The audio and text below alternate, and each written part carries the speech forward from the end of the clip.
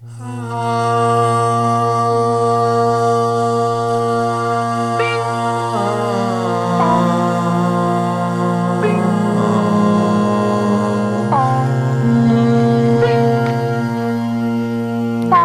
log.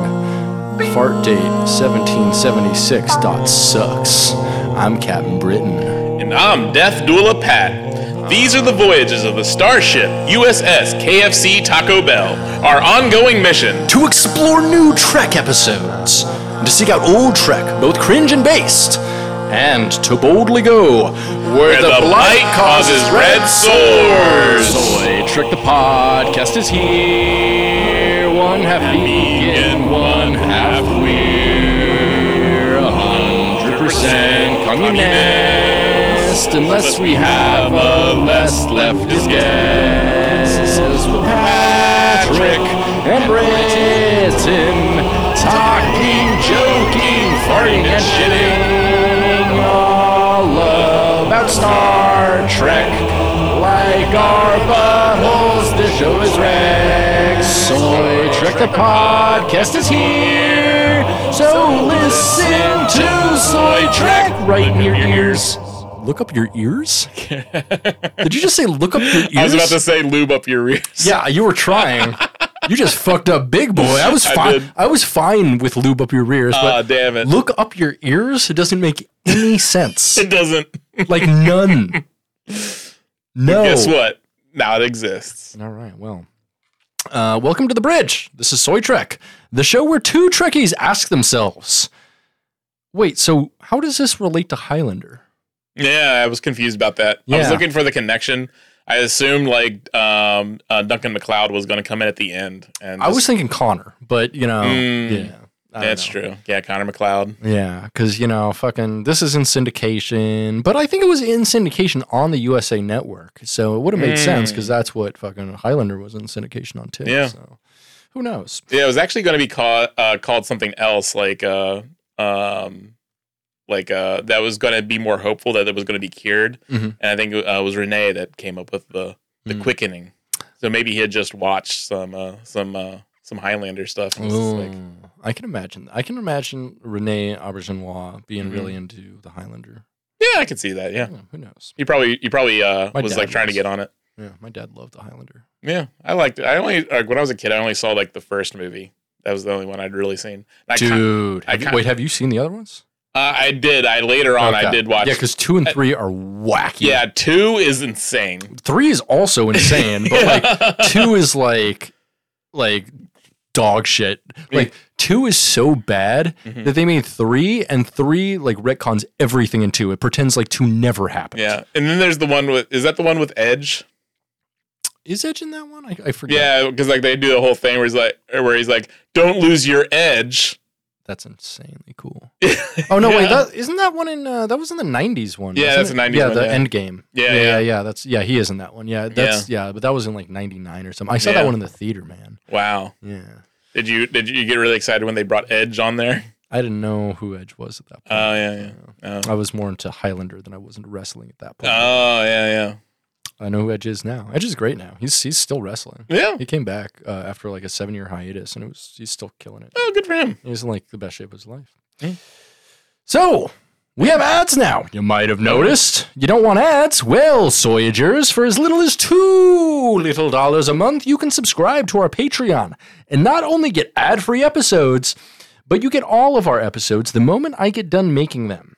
You get them in high-quality stereo MP3 instead of that shitty mono shit. Yeah. So it sounds like you're in the room with us. Ooh. That's cool. It's very conversational. Good thing there's no such thing as smell-o-vision. Because I'm pretty ripe. Yeah, you'd be happy farting all over the place. Not just about Star Trek, mostly about vegan food. Yes. Yeah, which is, I should blame on myself because I fed you like, 2 pounds of vegan food the moment you walked in. Specifically broccoli. Yes, the broccoli was probably a terrible idea. Yeah, that's on you. Idea. That's on you. It really is. Yeah, that currently my room has become somewhat of a broccoli sauna, if you will. So also, instead of having to wait for all of the episodes to trickle out like I don't know, if someone filled your asshole full of glitter. Mm-hmm. Yeah, instead of waiting it to trickle out like glitter out of your asshole. Really painful and sandy, I imagine, right? If you don't want to do that, it's just $2 a month. But if you pay for $5 a month, you get a shout out on the podcast. Just like Dan Morrison and Dylan Lance, our girl Joanna Hearn, Jordan Hale, my boy Nick Savard, Shine Shoya, and newest member of our Big Dumb Idiot family, David Croning. Seats. Yeah. Sites? Seats. We're going to go with seats. I think seats works. Seats, yeah. I hope it works for them, too. Yeah. Who knows?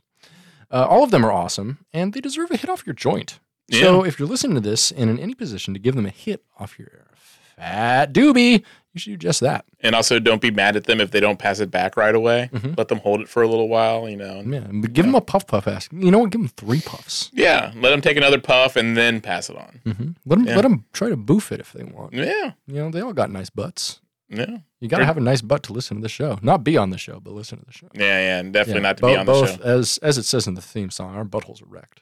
Yes. Yeah. You don't want to look back there. You don't want to look in the trunk. No. You do not want to see what I have back there.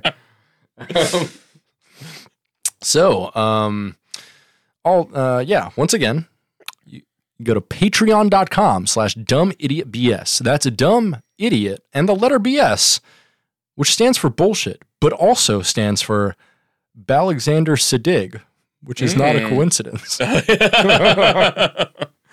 Speaking of Balexander Sadig, what did we watch this week, y'all? Deep Space Nine. We certainly did. Let's travel. Now we're watching some Deep Space Nine. Now we're watching Deep Space Nine. Now we're watching some Deep Space Nine. Now we're watching some Deep Space Nine. Hell yeah. You got it the second time. Well I done. did. I did. Well done. I don't know all the songs by heart. Well, maybe listen to the episodes, friend. So I think I told you I tried to put up our album, but all the songs were too short for like some streaming services to list it. So it just didn't list, which sucks. Yeah, fun. It's dumb. They said, these are clips. And I'm like, you're a clip. You go to Great Clips for your haircut. Fuck you. They didn't respond. They blocked me. These clips lick your clit. What's up? Great Clips. Great clits.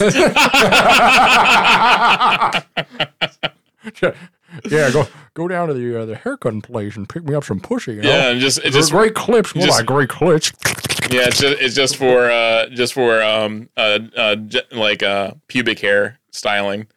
Great clits, and then there's just a bunch of the best little styles on the wall, do little lines and fades and hearts and stuff. Yeah, I'm gonna get a high top fade on that clit. yeah. Use the number one. Number one guard. Yeah. Deep Space Nine is what we watched this week. Season 4, episode 24, The Quickening, released on May 20th, 1996.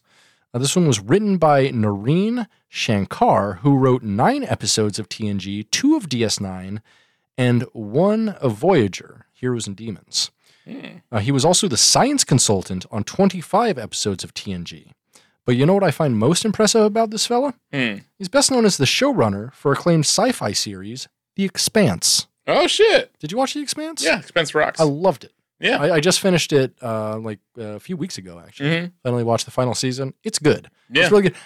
I thought the end was a little bit not momentous, but the entire series as a whole is great. Yeah. It's some of the best hard sci-fi. It goes a lot of places. It starts out with one main character and just completely changes paths somewhere in the series. It's really fucking good. Yeah, I'd highly recommend it. If you like good sci-fi, it's closer to hard sci-fi. It's really class conscious. The whole thing is kind of a big stratification and class narrative, which is crazy that Jeff Bezos decided to pick up the show after it left sci-fi because the whole narrative of the show is anti Jeff Bezos basically. anti-Elon Musk type commercialization of space. Yes, absolutely. And it's not a space future you want to live in. No, it's dystopian, but in like not the regular dystopian way. It's not like fucking nuclear dystopia or anything. It's like a capitalist dystopia, which is why I find it to be one of the most believable sci-fi narratives I've ever seen. Yes. Like I watch it, I'm like, that's exactly what we're going to do if we ever like get that advanced. Like we are going to fuck it up exactly this way. This is, it's sad. Which is like when, what's his face, Dingleberry, Neil deGrasse Tyson was talking about the commercialization of space being like a good thing for humanity. I immediately just thought of The Expanse. Like, no, it's not. Yeah, it's like it's going to be the humanity in fucking Avatar. Yeah, you know, just like being desperate, only existing because like capitalism cannot slow down because it means the destruction of the human species. Right, and we need to go and fucking like do colonialism and resource extraction on an alien planet, which like doesn't make sense any way you put it, because there is basically no universe we can live in and almost no resource we can absolutely need ever that will be worthwhile to expend the fuel to going into space to go pick it up from a planet and come all the way back. Yeah. Like fuel is so much more expensive than that. And like the things that can like create everlasting fuel sources like nuclear fission, stuff like that, the materials we need for that are all here on Earth. You know, so... Yeah, and this one was directed by none other than Rene Auberjonois. Yeah, Odo. Yeah, which is wild. Like, I never really paid attention to that when I've watched this episode before. I'm like, oh shit. Yeah, I never really even recognized. I never even remember seeing his name in the credits. But apparently, he's done 8 episodes of DS9, including good episodes, like one I recently watched, Hippocratic Oath, which I watched like 3 weeks ago. Yeah. And Let He Who Is Without Sin, which is also a really good episode.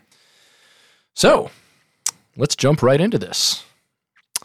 In the wardroom, Major Kira and Chief O'Brien examine the room's computer terminal as Quark enters, followed closely by Odo. Quark asks what the problem is, and Kira shows him a video on the monitor, with Quark's face saying, "Come to Quark's. Quark's is fun. Come right now. Don't walk, run." Which we love. We love that. We do. It's iconic. I want to put it on a shirt or something. Although Quark doesn't see anything wrong with it, Odo reminds him such tampering with station facilities is a Class 3 offense, which I looked up, and it's a Bajoran law offense. Before they can proceed, an angry Worf enters and approaches Quark accusingly. Quark asks what's wrong, and Worf says that he ordered a cup of prune juice from the replicator, and this came out, and shows him a mug, which is a similar advertisement saying, "Come to Quark's, free refills, limit 1 per customer," which is amazing. It's such a good piece of memorabilia, and I can't believe that like they're still not making and selling these at StarTrek.com. It's a fucking shame. Yeah, it's kind of wild. Like, that's such a great... Like, I want that cup. Like, I already have a Rocket Gino cup. Yeah, that I love. It's the only mug I drink coffee out of, and I would love to have a Quark's come to Quark's mug. When Worf turns the mug sideways, it repeats the jingle playing on the monitor.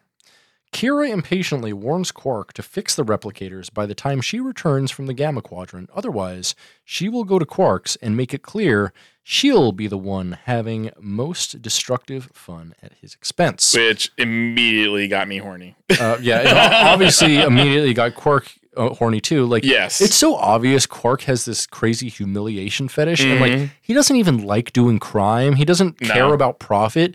He just wants Major Kira to step on his balls. Yeah. Like, that's all he really wants in life. Step on me! Yeah. That's all he really needs in life. He doesn't care about his ears. He doesn't want umox. He wants Major Kira to mash his balls in a pair of high heels. Yes. Yeah. Who among us?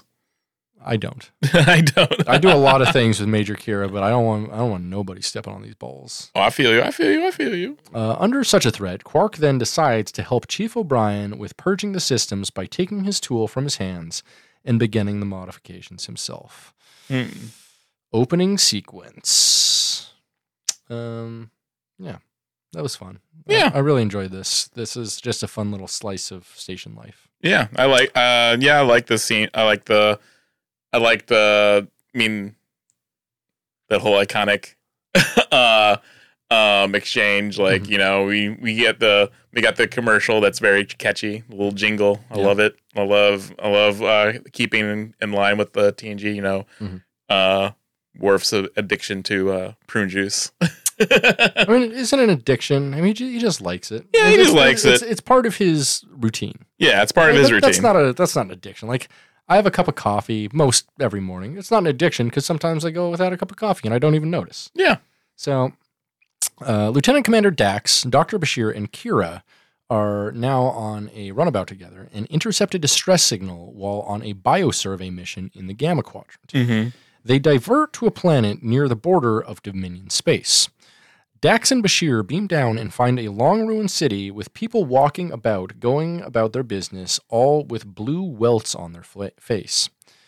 Just then, a woman named Norva, with red lesions on her face, approaches and collapses in front of the two, in obvious pain, begging to be taken to Trayvon. As Bashir tries to give her something for her distress, another man, Epran, approaches and tells Bashir that there's nothing he can do for the Norva as the blight has quickened in her. And this guy, Epran, appears a couple other times. I love this character because he's just a fucking hater. He is a hater. The entire time, he's just like, oh, look at all your future technology. Too bad it's dog shit. Like he's a funny hater, and he just appears only to hate on Bashir, and then he walks away. It's he's like just 3 times in the episode. Yeah, and he's just some like bald fuck. Yeah, he's just some bald dude. He's just very sarcastic, like, "Why are you fucking here? We're all gonna die. Fuck you." Yeah, this dude, like, you look at him and you're like, oh, he listens to Tool. Yeah, he really likes Tool. Like, I loves Tool. So he tells Bashir to leave the planet immediately and forget about it. Bashir tells Dax that the painkiller he gave Norva isn't helping her physiology, isn't helping as her physiology is so different from theirs. Also noting that this means that the two of them are safe from infection, which was actually brilliant plot armor. Yeah, you did like that because you're wondering, like, what shouldn't they be worried, and just but.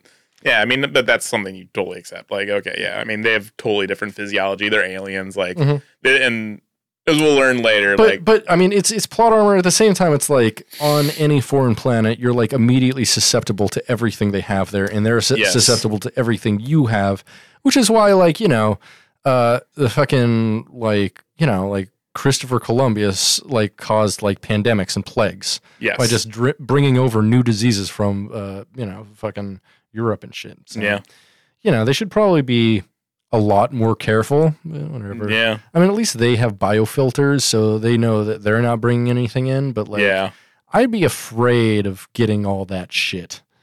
Mm-hmm. And I think it kind of started. Yeah, I mean, they already have like kind of like the like because of Starfleet, I think they are kind of like inoculated and kind of inoculate themselves to a lot of that stuff. But so reaching the hospital after Dax traded in her hairpin for transport, the 2 Starfleet officers find a very unhospital-like atmosphere.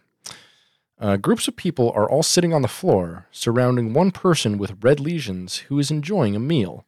That sounds like a hospital to me. That's most hospitals I've been to. I don't know about you. It's most urgent cares around here. Yeah. An attendant, seeing Norva, tells his assistant that she has quickened and must be taken to Trayvon. When Trayvon enters, one of the people who is being celebrated thanks Trayvon for allowing him to enjoy a decent meal, a succulent Chinese meal, one might say, and good sleep after finding out he had quickened. Trayvon then turns to Bashir and Dax and tells them that Norva didn't make it, and that if she had arrived sooner, then he could have done something for her. He then tells them that the blight is always fatal, which confuses Bashir as Trayvon had just said he might have been able to do something for her. So this is basically not a hospital. This is a hospice, which is, I mean, you need hospice. Hospice is very useful. Yeah. I've worked in a bunch of hospices, and they're very useful, but they are depressing. Oh, yeah, I can imagine. Man, they're soul-crushing. Jesus Christ. Yikes. Big fucking yikes. Especially, like, the memory care patients there. No. That'll destroy your soul, man. No, thank you. Bashir and Dax explain that they came to the planet answering a distress call, and that they have sophisticated medical equipment.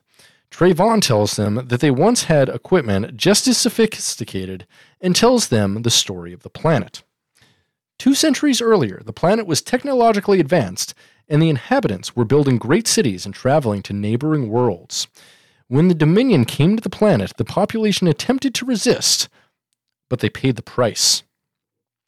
The Jem'Hadar came and destroyed the world, and the Dominion wanted to use the planet as an example to others who thought they could defy them, and therefore infected them with the Blight, which is like the most fucked up thing of all time. Yeah, I mean... That's the craziest warfare to, like, expose a population to everlasting biological warfare that becomes, like, genetic. Yeah. That's insanely fucked up. Yeah. That's, like, beyond fascism.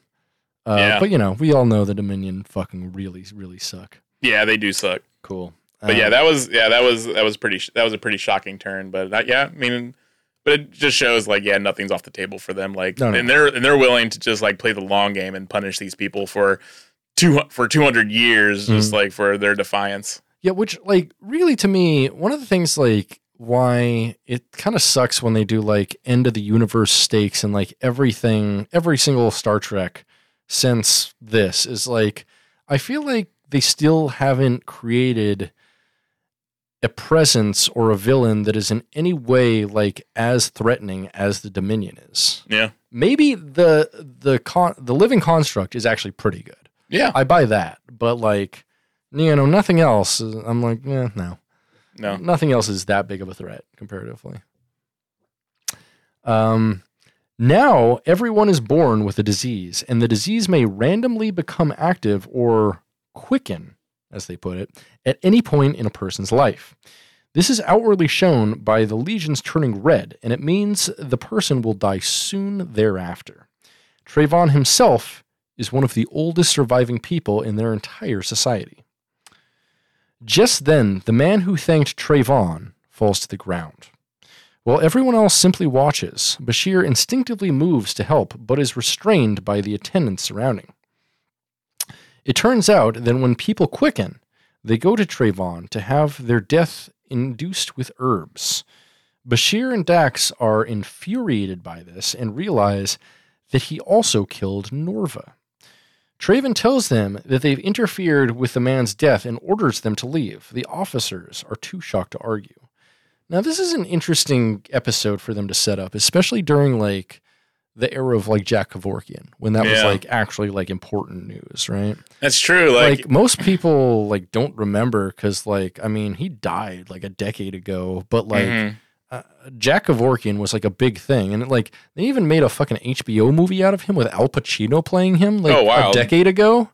Yeah, but, like, Jack Kevorkian was a guy who was, like, he was a doctor who was like super pro euthanasia. And so like people with, you know, terminal diseases would come to him and he would compassionately end their life. And he's like the person who really got the conversation going in America of death with dignity legislation, which thankfully exists in a lot of places now, including Washington State. Yeah. And this was also before the Terry Schiavo. Remember Terry Schiavo? Of course. Yeah, and like I was actually in Florida nearby that when that was going on. I was visiting a friend down there, and Tyre Schiavo was going on. But yeah, that was. Is she the one who made you vegan? Because you only want to eat vegetables. Hey, they had to keep me out of there. Restrain me. But it's like what at what point do we say like okay, well, and really like I feel like Trayvon is offering these people very useful service, you know, and and clearly like, you know, resources and standards of living are very low on this planet because like this blight has completely decimated their entire culture. It's set them back and now like everything's in disarray. And So having a place where the dying can have like some dignity and experience like, you know, the small joys of life, of living that they didn't have, you know, just suffering, you know, it's pretty nice, you know. He's doing a good job, you know. I think, you know, he's doing what he can, you know, with the best. And that's the thing is, like, I think Trayvon is doing a good thing here. Yeah. In his society, like, based on, like, you know, what he's grown up around and everything. Like, based on everything in his society, he's doing the right thing, and he's, like, a heroic person in his society. Yeah.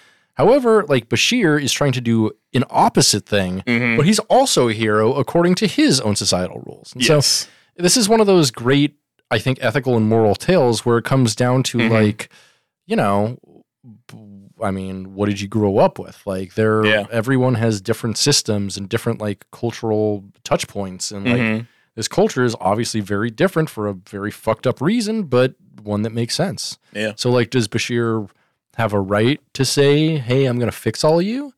And because these people might not want to be fixed. And it's one of those things, like, it's a hard thing with things like disability, like, you know, and when it comes to like blind people and stuff, a lot of blind people who were born blind especially are like, I don't want sight because like it's not really, you know, it's not a handicap. It's I live just a different life and I see in a different way than other people do. And so it's not something you have to fix because I fixed it already by occupying this world. Yeah. Which I'm like, oh, that's cool. That's awesome. That makes sense. And then there are some people who take it to another fucking level and are like, anyone who has a disability and wants to be fixed is wrong. Yeah. And people who think that are disabled.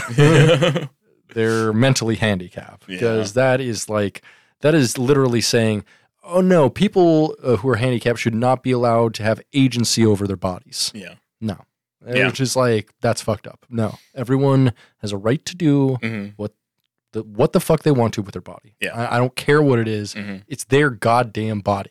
Yeah. And Trayvon, you know, and I think he's definitely accepted the reality of their situation where they like, you know, they don't have doctors. No. Like there's nobody, they have no facilities which they can like ever hope to find a cure for this themselves. No. And I think he mentions how like they've been conned by people in the past who have offered, you know, conned. They've been conned by people in the past who have like taken advantage of them and taken what little supplies they do have and then just like left them with some snake oil type shit.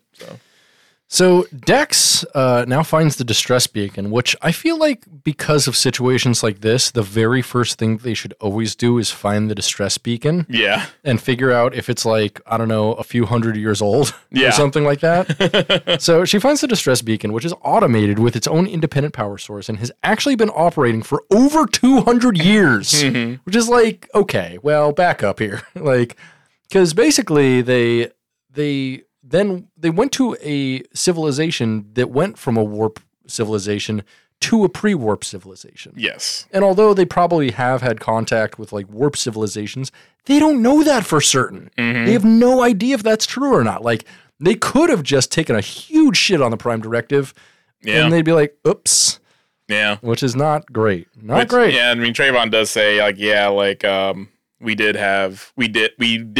we used to go to the stars and we were just like you at one time, but it's like, I mean, they haven't had that technology in some time, so they're basically in a dark age, you know, like and more like a dork age. Am I right? Got him. Fuck him. Bashir feels that there's nothing he can do for people who don't want their help and recommends leaving the planet when they meet a pregnant woman named Ikoria. Ikoria was in Trayvon's hospital, or rather hospice, and is curious about Bashir. Yeah, she was probably one of the friends of family of that dude that died. Yeah. As she has never met a doctor before. She tells Bashir she's pregnant and due in 2 months' time. Well, this doesn't seem so long to him. She tells him it is, as the people get no warning as to when they will quicken. Just then, the discussion is interrupted when Kira calls the two and gives them some bad news. 2 Jem'Hadar ships have been detected heading in their direction. Back in the runabout, it emerges that the Jem'Hadar ships are moving between star systems on what is obviously a patrol route and will soon enter theirs. Kira suggests returning to the Alpha Quadrant and arranging for a relief mission with Starfleet, but that could take weeks. Bashir references a recent case when, during a plague on Baranus 3 that was killing thousands, it took an hour to identify the pathogen and 3 days to inoculate the population. Kira is persuaded to leave the other two on the planet and says she will hide the runabout in a nearby nebula and return for them in a week. What's Kira doing for a week in that runabout, I wonder? I was wondering that. Like, she's probably getting turned. Like, I don't know. Yeah, because like they don't have a holodeck there or anything, right? Well, I was assuming that she would probably go just to some other inhabited planet and just hang out with those people. I mean, she says she is going to hide the runabout in a nebula and return in a week. Maybe she went into stasis. Nah, she probably won't do that. She's probably just doing work. They're probably just like hanging out, doing the things that she does like to do, which is writing her Burial fanfic. Yeah, writing Burial fanfic, and she's probably getting freaky up in there, She was watching all sorts of shit. Rubbing all kinds of stuff against her nose. Yeah, she's hanging out, I imagine she's just like having some downtime, a little her time. I wonder if they have like some sort of like hot tub on there she can just hang out in. Yeah, I'm sure they have a little spa kind of thing. Yeah, just a little. They gotta have something because they don't have a holodeck. You gotta have some kind of like cool recreational thing there. Yeah, I'm sure that she is just doing work of some kind. Yeah, some sort of like paperwork. Yeah, she is definitely like buried in her work. She's that kind of person. She's definitely a workaholic. Yeah, and maybe just watching some TV. Yeah, whatever. Only Tom Paris has a TV. Yeah, that's true. So after returning to the planet, Dax and Bashir are offered a place to stay and work by Ikoria. While setting up their equipment, Dax asks about a hanging painting of the city in happier times. Ikoria tells him that her husband painted it before he died the previous winter, and that he also painted a nearby mural of the same picture to give hope and inspiration to other people on a plague planet. Yeah, on a plague planet. Bashir finishes setting up and tells Ikoria he needs to run a scan on someone with a disease, to which Ikoria happily volunteers. Bashir begins a scan and offers to show her a picture of her baby on the medical tricorder. Ikoria agrees and looks on in absolute wonder. Yeah, he does do like kind of like a little thing where he like, oh, let me show you a picture of your child, and then like kind of like puts his arms around her from behind. And it's easy. He's like, let me teach you how to play golf over here. Like, so you got those lesions everywhere, girl. Hey, can you get pregnant from the back too? Yeah, Bashir was just like coming off with like some bit of a, it's like, bro, tone down the little like. Hey, you're only going to be alive for probably a couple more months. Might as well have all the fun you can. This isn't a sexually transmitted disease, is it? Like, just making sure. I don't want the quickening on my dickening. If you know what I'm saying? the dickening. Yeah, it was definitely like, just kind of like teasing a little bit of a sexual tension between them that, but we'll get into it probably in pan out. I love hitting on terminal pregnant women. That's the thing. Like, he was coming off very, very flirty with her, and it was just like, bro, for one, she's pregnant. Two, she's gonna die. So, but you don't know which comes first, do you? Yeah. I can tell you, I'll come fast. That's to be decided. Who knows? That's probably a no, but probably no. We'll see if I can figure it out. Yeah. You have different anatomy. Who knows? Later, both Bashir and Dax are hard at work and make their first important step when Bashir isolates the virus, meaning he can start mapping it and possibly create an antigen. Hells yeah. Ikoria offers them both food and gives them the food that she was saving for her death. Yeah, it's wild. She tells them she feels she doesn't need it any longer. What the fuck? Yeah. Bashir now needs someone who has quickened. However, finding someone willing to help is proving easier said than done. Bashir bumps into Eprin, who has suddenly quickened. He is surprised they are still there and tells them he would have invited them to his death had he known him better. Bashir asks what if he didn't have to die at all. This catches the attention of Eprin and a few other people. However, Eprin is skeptical and thinks it's going to cost him something, to which Bashir tells him that isn't true and proves his knowledge when he uses an estrogenic stimulator to fix the fracture in a boy's arm. He's like, would you like to go play with your friends? Mm-hmm. And then he fixes his arm, and the kid, like, runs off without thanking him. Yeah. Fucking little brat. Well, the kid's surprised. He's like, what the fuck? Oh, that's cool. Yeah, you say fucking thank you when someone surprises you by doing something nice. Especially, I don't know, fixing your broken arm? No, I'm guessing, like, being that kid, I'm guessing not a lot of good things have happened in his life, so he doesn't know how to respond. Perhaps. Yeah, because it's like, you know, what good things have happened to this kid? You know, he's born on a plague planet. Like, I don't know. Everything he sucks. survived until, like, young adulthood. Yeah, he survived to 10. What more does he want? He survived long enough to break his arm. Yeah. Fucking don't ask for any more, boy. So Trayvon arrives and says that others have promised a cure before, and all they have done is taken food and clothes and left them with nothing. And the people who believed them all went to Trayvon in the end. Bashir, in turn, assures Trayvon and the others that he gives no guarantees about his efforts.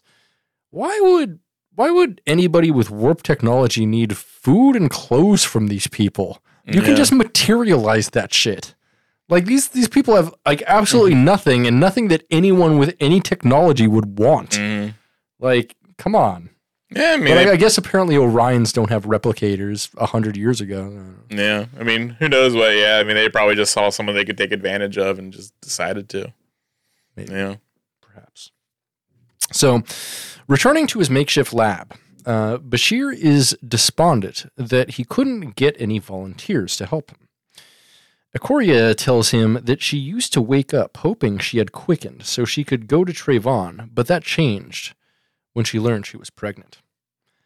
Now she wants to be there for her son when he grows up. Dax then arrives, and it turns out that Eprin has volunteered to be Bashir's test subject, finally becoming a not-hater. Yeah, he is still kind of sarcastic when he comes in. It was really fun. He's a little bit less of a hater. Yeah, he's a little bit less of a hater. He's like, why not? You know, you're dying anyway. Yeah, well, what do I got to lose? My life? Yeah. What was he going to do? Kill me? Yeah. So Bashir has several people, all in various stages of the disease, and is making good progress. He instructs Ikoria in the use of a hypo spray, and she injects herself with its contents, then moves on to everybody else. However, he doesn't tell her that the hypo contains what he believes to be the antigen against the blight. Also, Eprin has stopped responding to cortisone for the pain and now has a device emitting an inhibitor field on his forehead.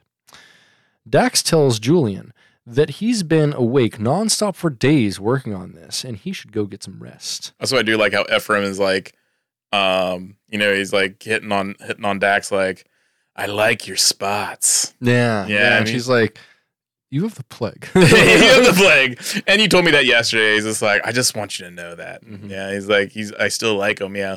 Which is, credit to him. He's decided to be also like, in his final moments, like be as horny as possible. Yeah. It's like, if the quickening didn't take away my dick, you have no idea how hard I try to hit it. I'd show you the throbbing red veins on my dick instead. Show you the main vein, baby. Hells yeah. So going outside, Ikoria tells Bashir that Eprin's white blood cell count has increased by 12%, which Bashir confirms is a good sign, because he prefers it when they're white. He then compliments her on her good bedside manner, but she tells him she was just trying to be kind. Bashir tells her that some people don't like to be around the sick because it reminds them of their own mortality, and he can sometimes be the same. Ikoria reminds him that death gets everyone, but Bashir tells her it won't get Kolokala, his teddy bear from when he was a young boy.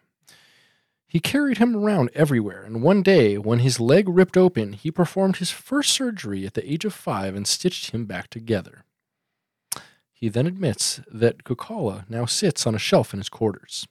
Just then, the moment is interrupted when Dax arrives, panicked, telling Bashir that something is wrong, He goes inside to find Ephraim in pain with new lesions on his face. That's not wrong. That was expected to happen, I guess. But I guess he did try to inoculate him. Yeah. And it seemed to be accelerating at a much higher rate, yeah. So Ephraim now has several new lesions on his face and is in terrible pain as the virus has suddenly mutated. Almost certain the antigen hasn't caused it, Bashir uses a microcellular scanner to try and find out what's wrong. However, when he passes the scanner over the affected area, several more welts suddenly emerge and inflame. The terrible truth hits Bashir. The EM fields from his instruments are what is causing the virus to mutate so violently. Yeah, which is another sinister aspect of this disease that the founders created, where it's just like, yeah, and it's probably why their ancestors destroyed a lot of the technology and why they can't use it, so they can't spread it. Yeah, and probably the technology accelerated the disease, so they probably figured that out and destroyed it, and that's part of why which is super fucking sinister. Yeah, super sinister. That's nuts. So like you basically force these people like back into the Stone Age. It's totally crazy. Yeah. So just then another woman starts to scream quickly, followed by everybody else, all suffering the same reaction, and Bashir screams for everything to be shut down. Dax and Ikoria scramble to switch everything off as Bashir tries to stop the mutation, but it's no use, and Ephraim dies in horrible agony. Yeah. That's what you get for being a hater. Bashir then tries to use CPR to try and resuscitate him, and grows manic in his attempts to revive him well past the point of no return, forcing Jadzia to pull him back, which reminded me of a scene in ER. Never watched it. Really? I have watched Revenge of the Nerds, which has the guy from ER in it. Anthony Green? Yeah, something. Yeah. There's also a great paintball film he's in called Gotcha. See that? It's a paintball film. Oh, good for paintball. You know, paintball had that resurgence. You know, had the William Shatner one. Yeah, had the Anthony Green one, whatever his name is. No, he was Dr. Green in the show. It's Anthony something, I think. Yeah, forget what it is. He's been bald since he was like 25. Yeah, I feel bad for the guy.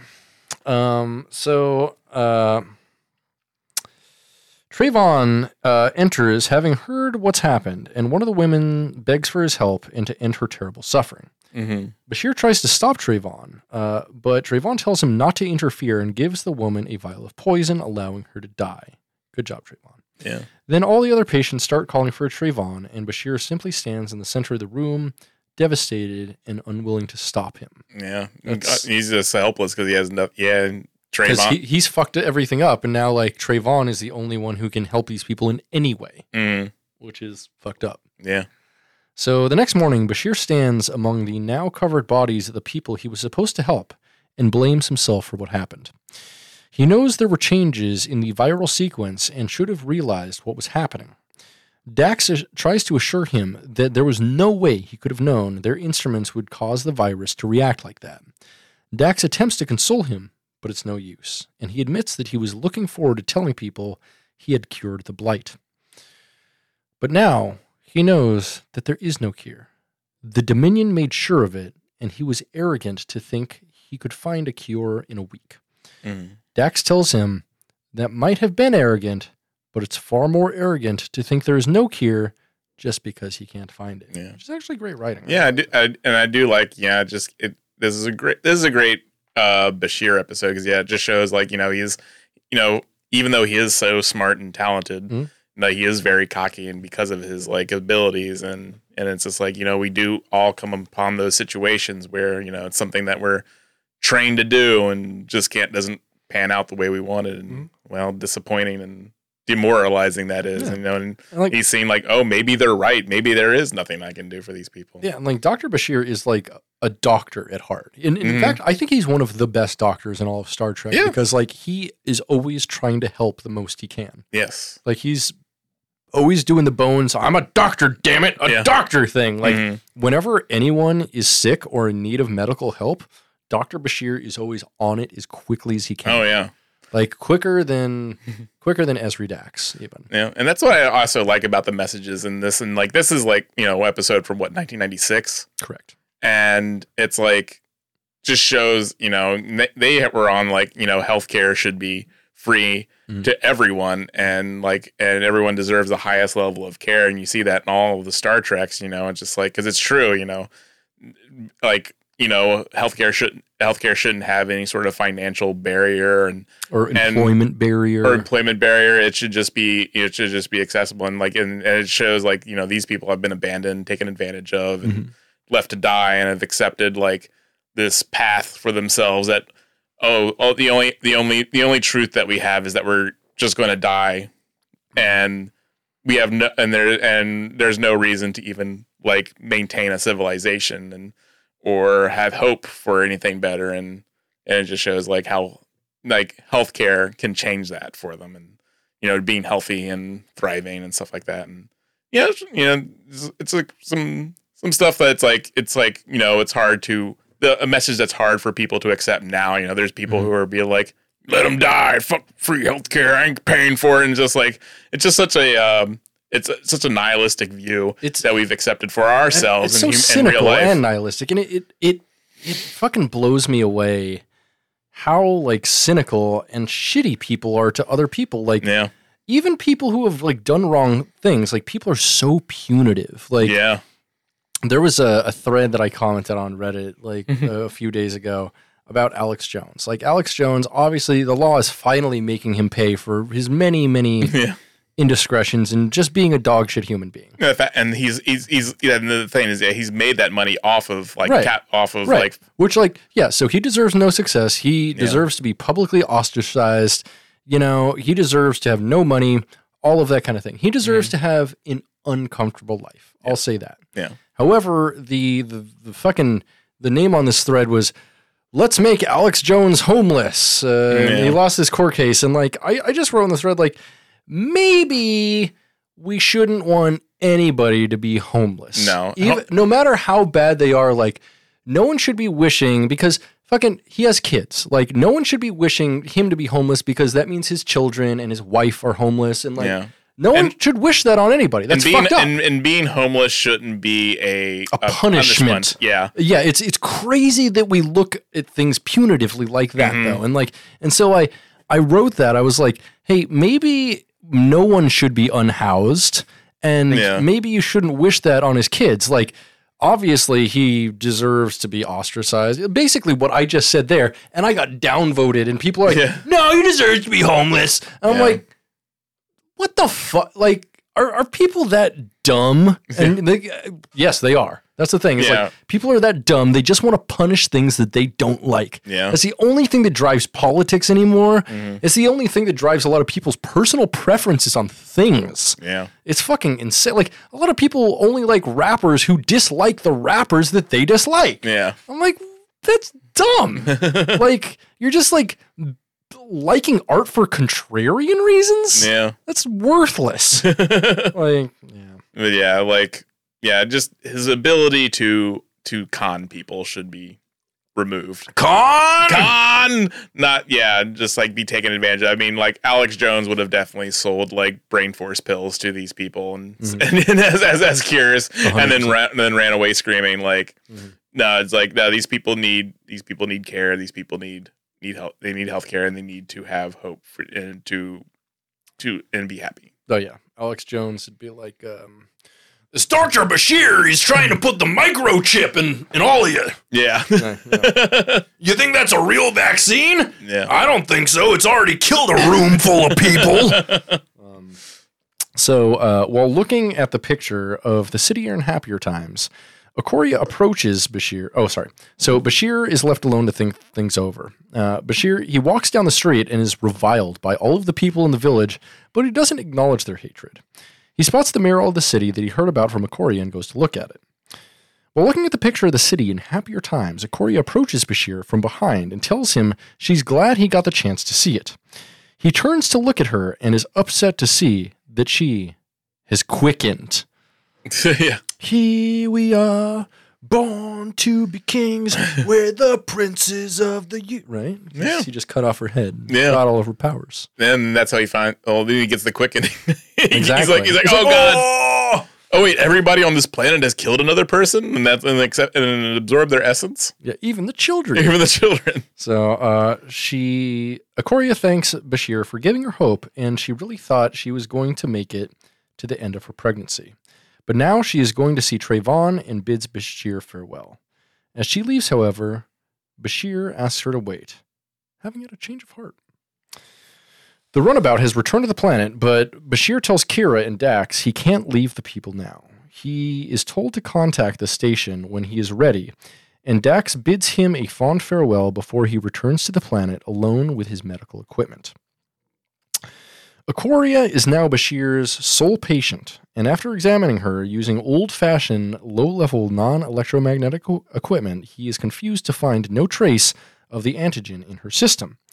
He reasons that her immune system must have rejected it when suddenly Ikoria feels some pain from the blight. Bashir advises her against receiving any more cortisone for the pain, as there's already so much in her system it might harm the baby. She agrees to forego it.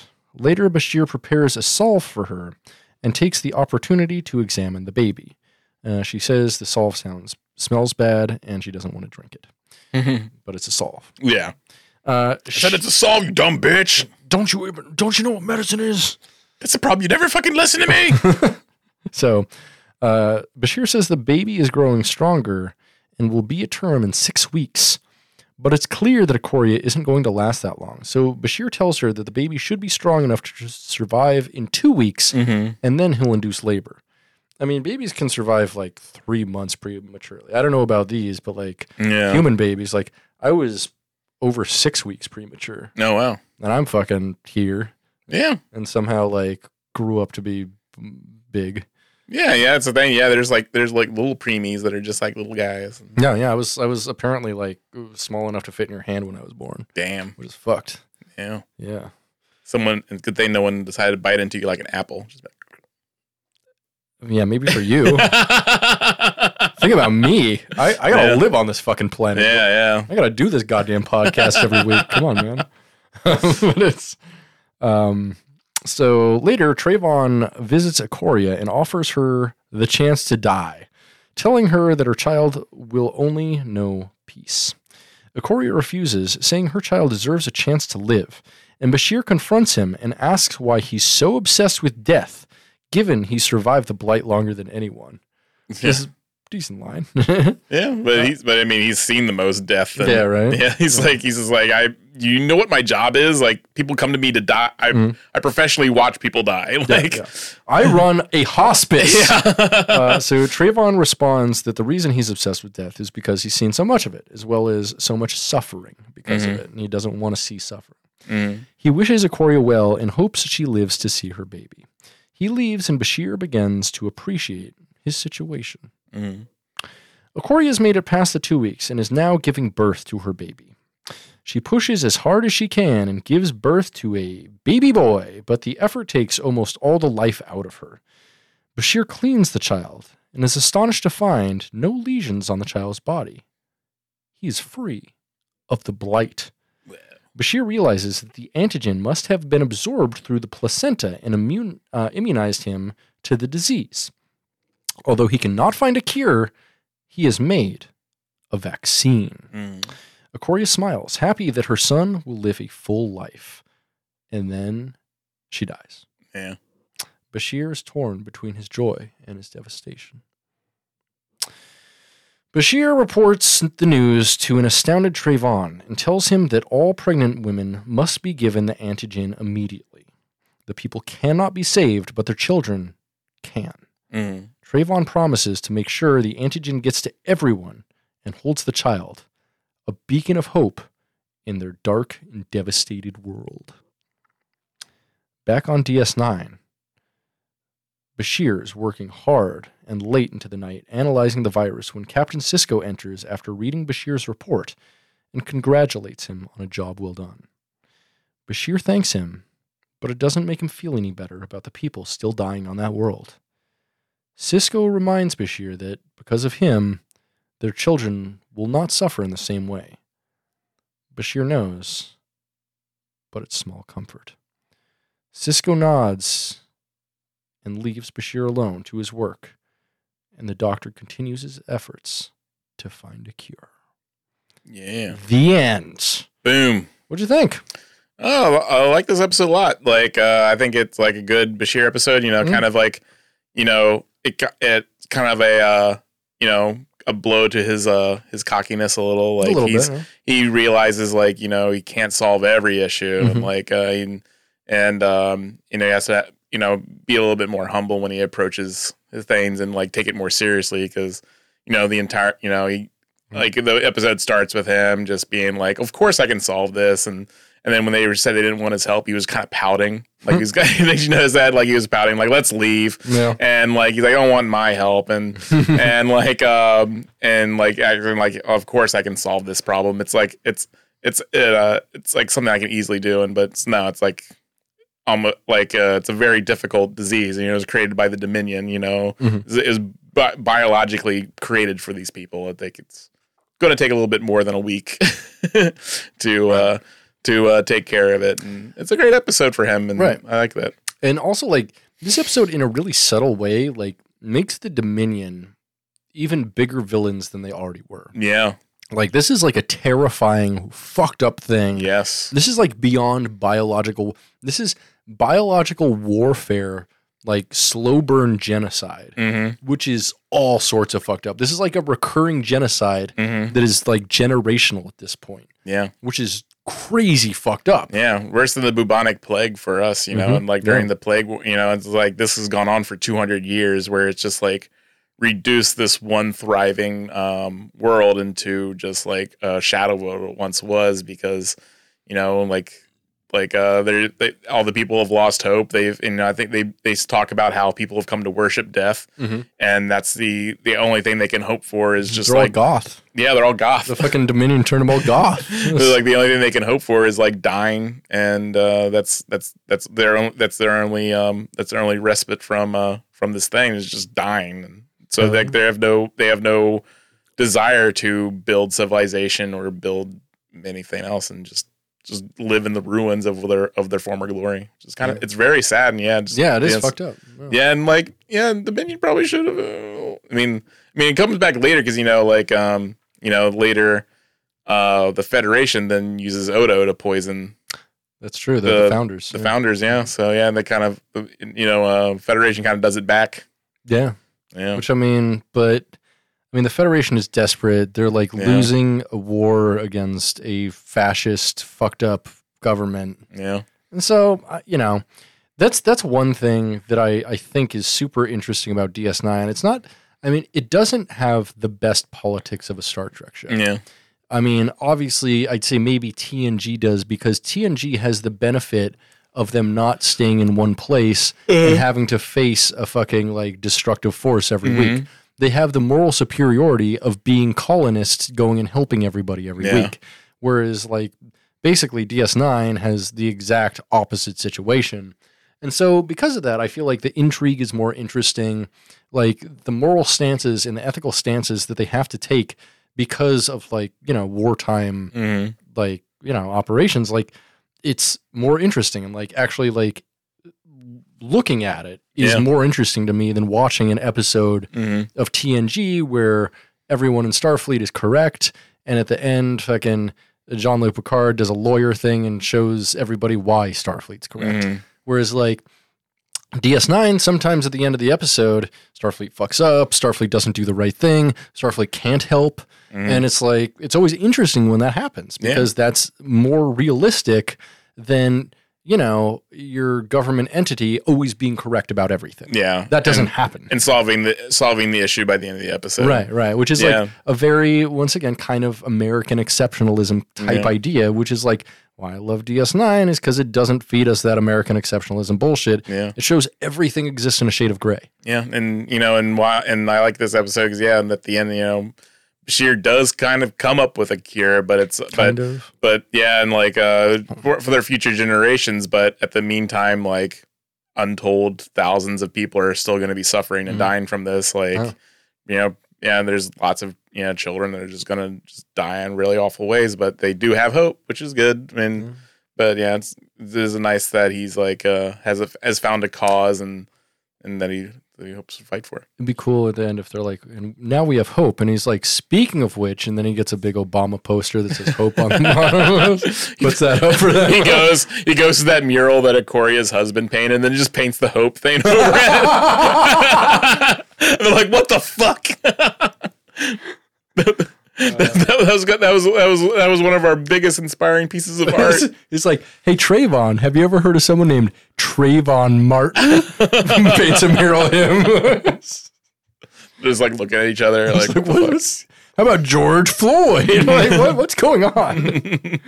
All right. Well, and my feelings on the episode. I thought it was pretty good. It was better than I remembered because I watched it, I think, last year, and I was like, it's a dirty people episode. And so the thing is, season 4 is amazing. Yeah. Season 4, like, almost every episode slaps. Yeah. I don't feel like this one slaps, but it's good. It's one of the weaker episodes in season 4, but it's still good, which shows you how good season 4 is. So, it's fine. I'd give it maybe like a 7. Yeah. I give it a 6.5 or a 7. It's good.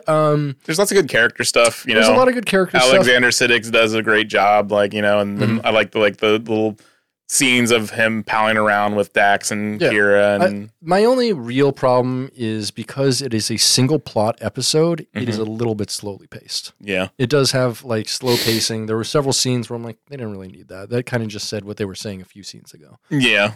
So like it really could have used a B plot.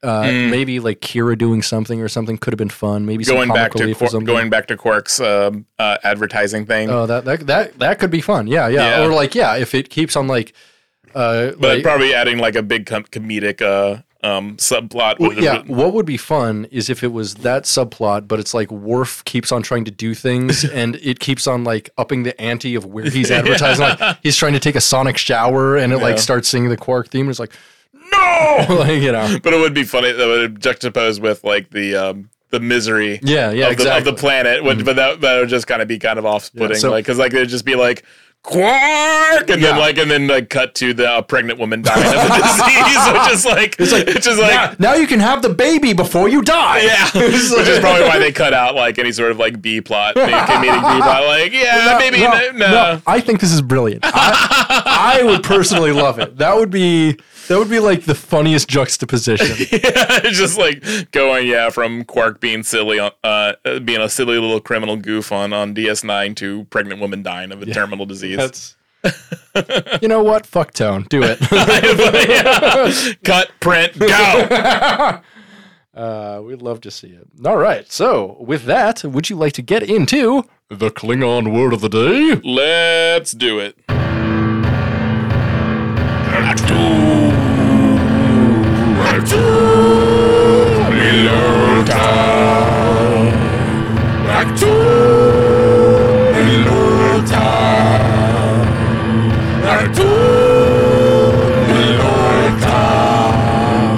It's the Klingon word of the day. It's the Klingon word of the day. Today's Klingon word is get. Get. Which means run. Run? Yes, if you were to use it in a sentence, you would say, come to Quark's. Quark's is fun. Come right now. Don't walk. Get. So it doesn't rhyme anymore. Oh, that's true. Or like, oh, God damn it. I ate 13 Jack in the Box tacos yesterday, and I have the kets. Yeah, you can use that. It's ketzing down my leg. It's raining like... It's raining like men. It's raining. Hallelujah. It's raining like cats and cats down my damn leg. Cats and dogs. Cats and dogs. Yep. Cool. Yeah. Always cat from the police. Okay. That's enough of that. With that, you want to listen to some subspace transmissions? Let's do it. Subspace transmissions. Subspace transmissions. Hey, it's Subspace Transmissions. It's that part of the show where we take a deep dive into the internet and figure out what they're saying about this episode. But you know what?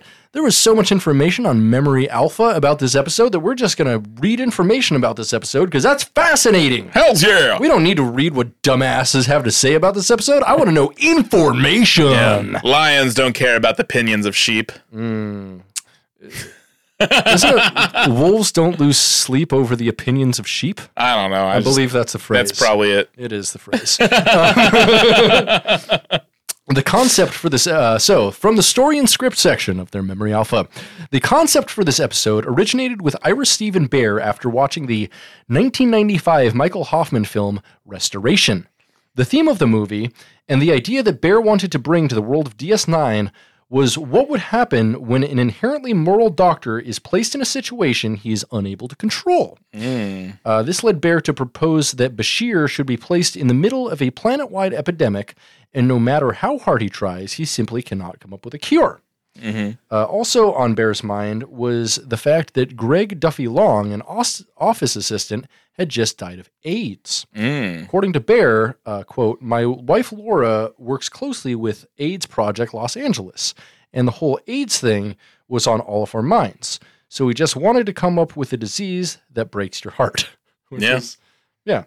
And I can see that. Like, there was lots of AIDS parallels with this, and I'm sure like lots of like people who worked in healthcare and people who were suffering from AIDS, or people related to those people suffering from AIDS. I kind of felt that sort of like impotence, kind of just like finding a cure or like tackling it in some way. So but at the end we do get that ray of hope. But but again, like he doesn't fully cure it. True. Yeah. So because he was too busy himself, Behr hired Nareen Shankar to write the teleplay, although Shankar ultimately decided to drop the AIDS metaphor, saying, quote, "I didn't give the sense that the people were outcasts or pariahs, which is how AIDS patients are often perceived." Yeah. Okay, that makes sense. Yeah.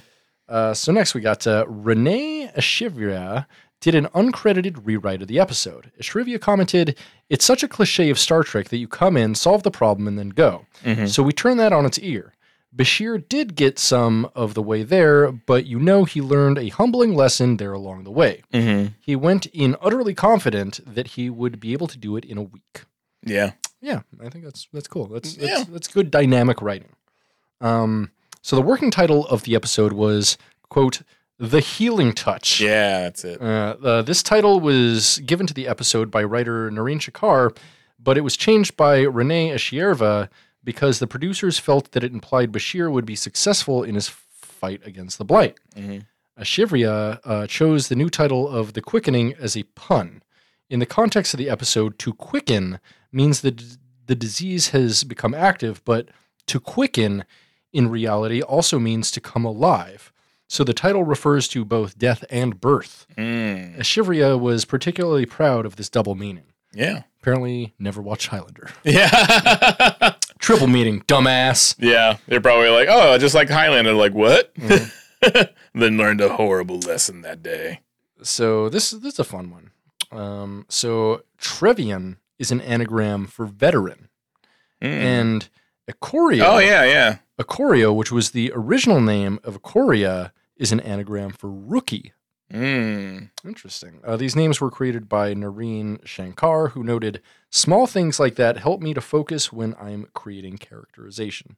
Which is cool. I mean, he was a showrunner of an awesome fucking show. Yeah. So yeah, cool. Whatever helps you. Yeah. That makes sense in both of their characters. And like Ikoria is like very like, she's very kind of almost filled with lots of hope and just like and looking forward to helping in any way she can, like being like Bashir's nurse and and just having that sort of like positive outlook where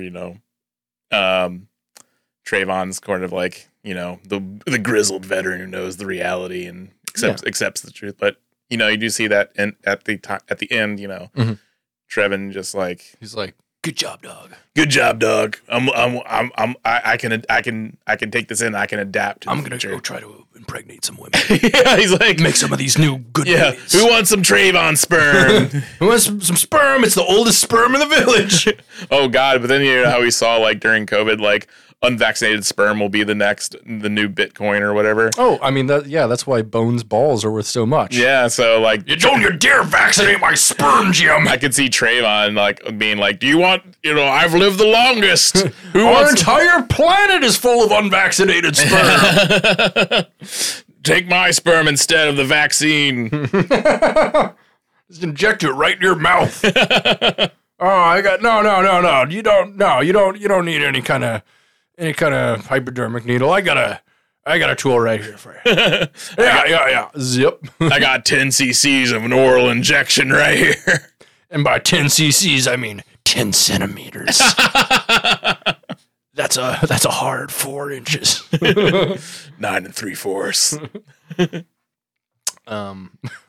Just like Harry Potter. Oh no. Okay, so that was all the story and script stuff. So now on to production details. This episode was filmed prior to the Death, but aired 1 week later. The previous episode, directed by Renee Auberjonois, was Hippocratic Oath, and like that show, this one had many problems. At one stage, the set was destroyed by rain, which pushed shooting back by 3 days as the sets were rebuilt. Additionally, there were 70 extras on set. Auberjonois never shot on location before, and he had never used a crane before. However, while he hated the pressure of directing Hippocratic Oath, he reacted differently this time, saying, quote, "You'd think that's where I'd fall apart, but this was, for me, my breakthrough as a director. It's the first time I really had a handle on it." Auberjonois saw this show as having strong religious overtones. In particular, he felt that Ikoria was a Virgin Mary figure, and he tried to place her in the frame in such a manner as to recall Renaissance holy pictures. I can see that. She's given birth to Jesus. I guess. Like, the new hope. Yeah, the new hope. So the shot of her standing in front of a rounded arch window was designed to make the arch look like a halo. According to Auberjonois, quote, "We tried to get some sort of Vermeer look to it." I don't know what that is. I can see that. Yeah, I mean, it makes sense also, like, again, like, you don't never see the father, the father's God. That's true. Yeah. Well, he's dead. Yeah, he died, but you don't see him on the screen, so it's like, immaculate conception almost in a way. Yeah. I like it. I get it. I see where you coming from, Renee. I see it. I say why not. Why not. So most of the later stage disfiguring caused by the Teplin blight was done in post-production by multi-layer compositing under the supervision of Gary Hutzel. This meant that on set, rather than elaborate makeup, actors had dots attached to their faces, which allowed their motion to be recorded precisely and which could then be replicated exactly in a computer. This was an early form of the type of sophisticated motion capture software and motion capture suits that are regularly used today in films like Avatar 2, The Way of Water. Go watch it now, you dumb fuck. You motherfucker. You son of a bitch, watch that movie if you haven't. If you haven't watched that movie, either put a fucking gun in your mouth or put a tick in your hand right now, you goddamn son of a bitch. Yeah. You're losing daylight hours not seeing it. Yeah. And I was thinking the other day how much I like Avatar is like it's a very positive version of the future. Or at least not for us, but for another species. But like, just the same way same vein as Star Trek. Because like, I do feel like we are like a lot of like. Oh wait, what do you mean not for us? Humans have crab robots. Humans have crab robots. We don't have crab robots right now. Of course it's aspirational for us. That's a utopia for me.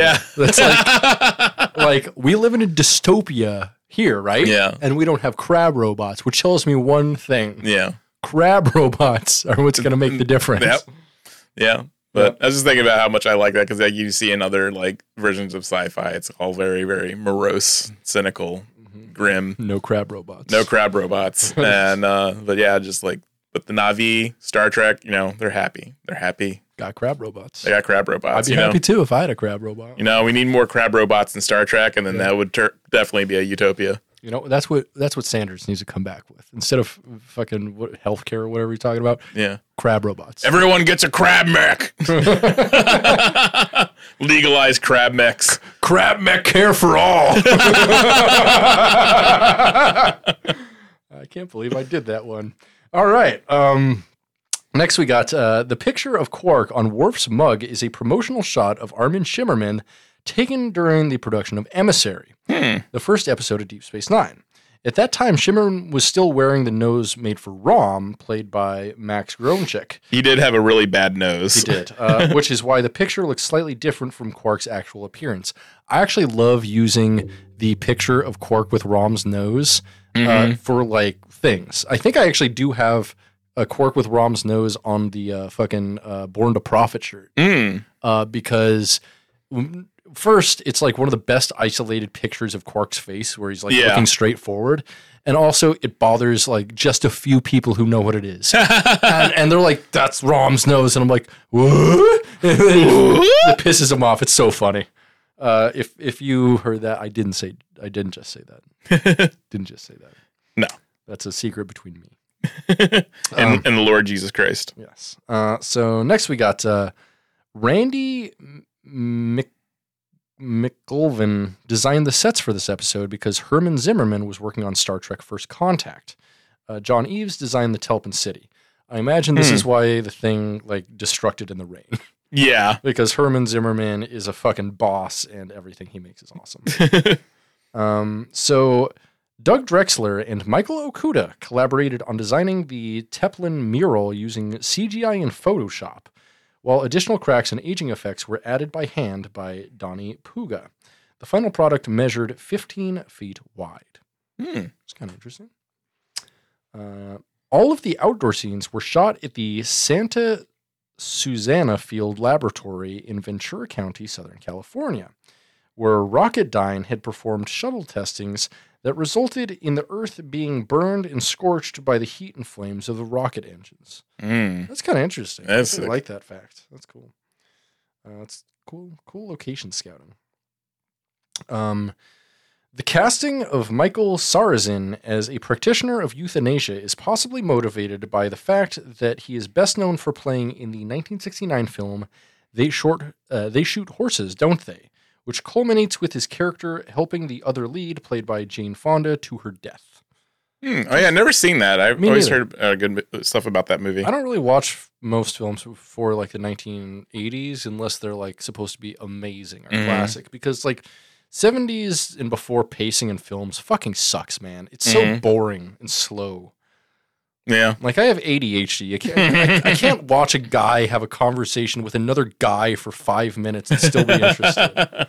Like, what is this? A fucking interview show? Come on, get out of here. Get out of here. All right. Final production note here. Cyril Lofton, who plays Jake Sisko, is not on this episode at all. No. Can't imagine what he would do in this episode. I mean, basically all of the other main cast members are only at the very beginning scene, or then they're like Sisko at the very end of the scene. Yeah, you don't see Sisko until the very end. Which is interesting. Yeah. All right. Next we have just a couple continuity things here. Quark had previously inquired about promoting merchandise on Deep Space Nine's monitors, which Sisko denied in the DS9 episode Jem Hadar, which is cool. Yeah. Koval, the chairman of the Tal Shiar, would ask Bashir about the events of this episode in the 7th season episode Inter Arma Enim Silent Legas, which I didn't realize. That's interesting, though. Yeah. I love when they make a callback to something that happened before. Oh, yeah. All right. Next, we have the reception, which is usually my favorite part of the Memory Alpha. So, first and foremost. Oh, yeah. How did people respond to this? Well, I can tell you one person who loved it.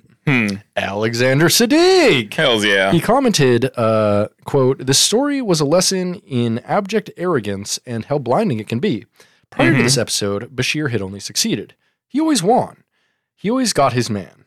So it was very interesting for him not to be able to do that." Yeah. Ira Stephen Bear agrees with Siddig's appraisal, saying, quote, "It It was a horror story, basically. It's about this genetically engineered plague and the hubris of a doctor who thought that he could just come in and be a hero. Yeah. Ira also found this episode...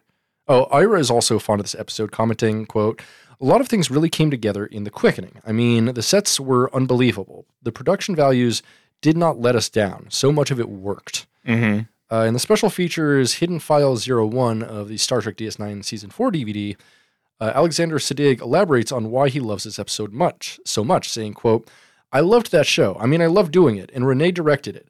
He was great at directing that show. I really enjoyed the fact that there's this doctor who turns up on this planet, and he is so arrogant and full of himself that he thinks he can cure the planet of all their diseases, and probably get whatever the equivalent of the Nobel Prizes. And he fails. He kills a bunch of people. A whole bunch of people die because he screwed up. That doesn't happen on TV. The good guys don't screw up. And I love the fact that it all went horribly wrong, and he had to, go back to the drawing board and figure out where he went wrong. Maybe it's because I was terribly arrogant. Maybe it's because I put my own interests above those of my patients. That's a great lesson for any doctor." Yeah. I love that. Yeah. Yeah, that's a really great. Yeah, you don't see him fail, and how things can go horribly wrong, which in reality that does happen. Oh yeah, all the time. Yeah, all the Doctors time. fuck up. Yeah, Doctors fuck up, and that's one reason why the show ER I think was pretty good. Is because the doctors did fuck up. They done fucked up. And and you do know, Bashir, and I do like how that, Bashir was like thinking about, Nobel Peace Prize, because he was thinking about writing about his success and then getting like his dick sucked and a standing ovation for him doing this. Yeah, just going back to the Gamma Quadrant like once every quarter or something for some sex tourism on that planet. All the women are like, "Please fuck our non-diseased pussies, Dr. Bashir." It's all because of you, Bashir. It's all because of you. All right. So, when asked Terry Farrell also thought this episode was exceptional, commenting that it was, quote, "a good one to work on because I was thinking about the AIDS metaphor while we were shooting it. I felt like we had a touch of reality in that episode. Sid was so good. Bashir's ego was really driven to cure that disease. I thought it was interesting that Dax was a step back and more realistic than Bashir. She thought you should do everything you can, but at the day's end, felt you had to let it go a little bit so you had the strength to come back the next day and be fresh enough to try again. It was a great show, probably one of our best." Yeah. When asked which DS9 episode he contributed to was his favorite, Renee Eshevara named The Quickening as a close second behind The Visitor. Oh, he directed The Visitor? No, he wrote The Visitor. Oh, wrote The Visitor. So he only did a rewrite on the script. Oh, yeah. So he commented, Alexander Siddig was wonderful in that show, and Ellen Wheeler, the pregnant woman, was terrific, and having Michael Sarzin was terrific. He came in and auditioned and just blew the room away. There was no question of auditioning anyone else. Women love this man and still swoon over him down on the set. What? All right. And then finally, to close out Subspace Transmissions, a BBC reviewer wrote, quote, "The Quickening, an episode dealing with the catastrophic effects of a plague the Jem'Hadar have unleashed on a planet that resisted Dominion rule, is arguably one of the best examples of how Deep Space Nine's departure from the typical Trek pattern can produce great TV." Excuse me. Yeah. Yeah. Yeah, very brutal. Yeah. The cast loved this one. I didn't like it nearly as much as the cast did. Yeah, I liked it. It was all right. It was good. It was a good Bashir episode, but ultimately could have used a little less padding, a B plot, really, more than anything. Could have used a B plot, really. Yeah. I think the Quark advertising was as close as they were going to get to a B plot to this. Yeah, which is before shit started to go down. Before everyone started dying and the misery kicked in. I would have liked to have almost seen because I don't know, maybe Dax and Kira, Bashir's the only one that goes down, and Dax and Kira are off doing a thing or something. I don't know. That could have been fun. Who knows? Just licking each other's snoozes. That's not what that is what I was thinking. That's not what I said, Pat. Stop reading my mind. Stop reading my mind. That is Subspace Transmissions. And with that, we are close to the end of the show. But before we leave you... Stop edging me. Before we leave I'm so close. let's say goodbye to someone who gave the ultimate sacrifice. Yeah. It's a red shirt obituary. Do it up. Well, the away team was in a pinch, and somebody had to die. So thanks a lot. Time to beam up to the big red shirt in the sky. Hey, it's the red shirt obituary. Today we remember Crewman Sandoval, who was a crewman serving aboard the USS Enterprise D under Captain Jean-Luc Picard until 2366. And I like to imagine a descendant of Pete Sandoval, the drummer for, was it Slayer? No, that's Dave Lombardo. Who does Pete Sandoval play for? I don't even remember. Who cares? Who cares? It was a crewman, some metal drummer. A crewman serving aboard the USS Enterprise D under Captain Jean-Luc Picard until 2366. Crewman Sandoval succumbed to injuries involving a disruptor blast. Although she survived the initial attack, she died a week later from complications involving internal injuries from the blast.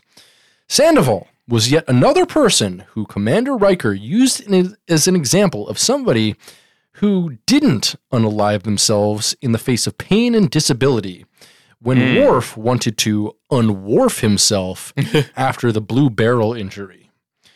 I think we've officially eulogized everybody on Riker's list. Yeah. So cool. Yeah. Oh, and Pete Sandoval was the drummer for Terrorizer and Morbid Angel. Morbid Angel, that's the one. Yes. Thank you. God, You're welcome. I've got all this stupid fucking knowledge in my... I don't even listen to Morbid Angel. I bought one of their albums when I was like 19 or something. But Pete Sandoval's name just etched itself into your brain. There's just like, it just like... Yeah, sizzled I in. mean, and then their guitarist is Trey Azarzos. He's pretty cool. He's actually really cool. I like him a lot. He's like this big anime nerd. He's fun. Oh, that's cool. He's like just happens to be in like an iconic death metal band. He's not very good. Rest in peace among the stars, Crewman Sandoval, and thanks for your contribution to Riker's example list and the greater good, I guess. Yeah. R.I.P. Bozo. Hoopty dingy dong. Dingly ding dong. Bing bang boom. Hey, Pat, this is the end of our show, our Soy Trek show. Yeah. Where can we find you on the internet if we would like to talk to you and say hello and be social on our social medias? Oh, I am on Instagram and Twitter at Potomac Bomb. Super duper. Yeah. Guess where you can find me? Where? At Soy Trek. Pretty much anywhere. Well. And you know what? Just hit me up on any social media. Ask me for whatever you want. You know, the worst I can say is no. And most likely case scenario is I'm a big enough freak to say fucking yes. So, you know, take your chances. Yeah, roll the dice, as they say. Fucking roll the dice, because it always lands on 20. It always lands on brown eyes. Oh, yeah. They're those sex dice that you roll, and it's like... You know, all of them. Butthole. All of them say like eat or touch or like fondle, and then the other dice is like butthole, mouth, penis, clitoris or something. Yeah, mine are loaded, and both of them always just land on butthole. I'm like, oh, sorry, looks like I got a butthole that butthole. Butt to butt, back and forth forever and ever and ever. Ugh, horrifying. Well. Thanks for trekking with us, soy boys, girls, and otherworldly beans. Yeah, I didn't even say my line, buddy. I forgot. I'm sorry. Yeah, did you? Yeah. Did you? I got confused with the butthole talk. And by confused, you mean immensely horny. Yes. Captain's Log, supplemental, and not the kind of supplements that Pat here took before the show that he got at the gas station that... Something's leaking out of his shorts right now. They told me that would stop happening. They told me it would stop. God damn you, side effects! Captain's Log supplemental. Well, that's all, folks. Looks like it's time for us to warp away. Be well, Soyagers. Travel safe. And as Ferengi rule of acquisition number 9 says, opportunity plus instinct equals profits. Oh, damn. Well, thanks for trekking with us, soy boys, girls, and otherworldly beans. Hang dong and shocker. Soy, soy, soy, soy, soy, soy, soy. Soy, soy, soy, soy, soy, soy, soy,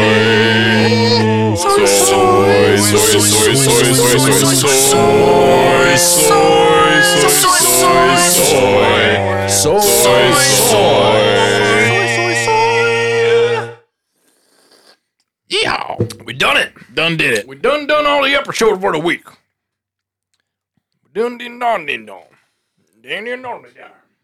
I wonder if my fucking sweatpants finally got here. I want my crab neck. Have you just been making memes this entire episode, Yes. Pat? God damn it. Do that on your own time.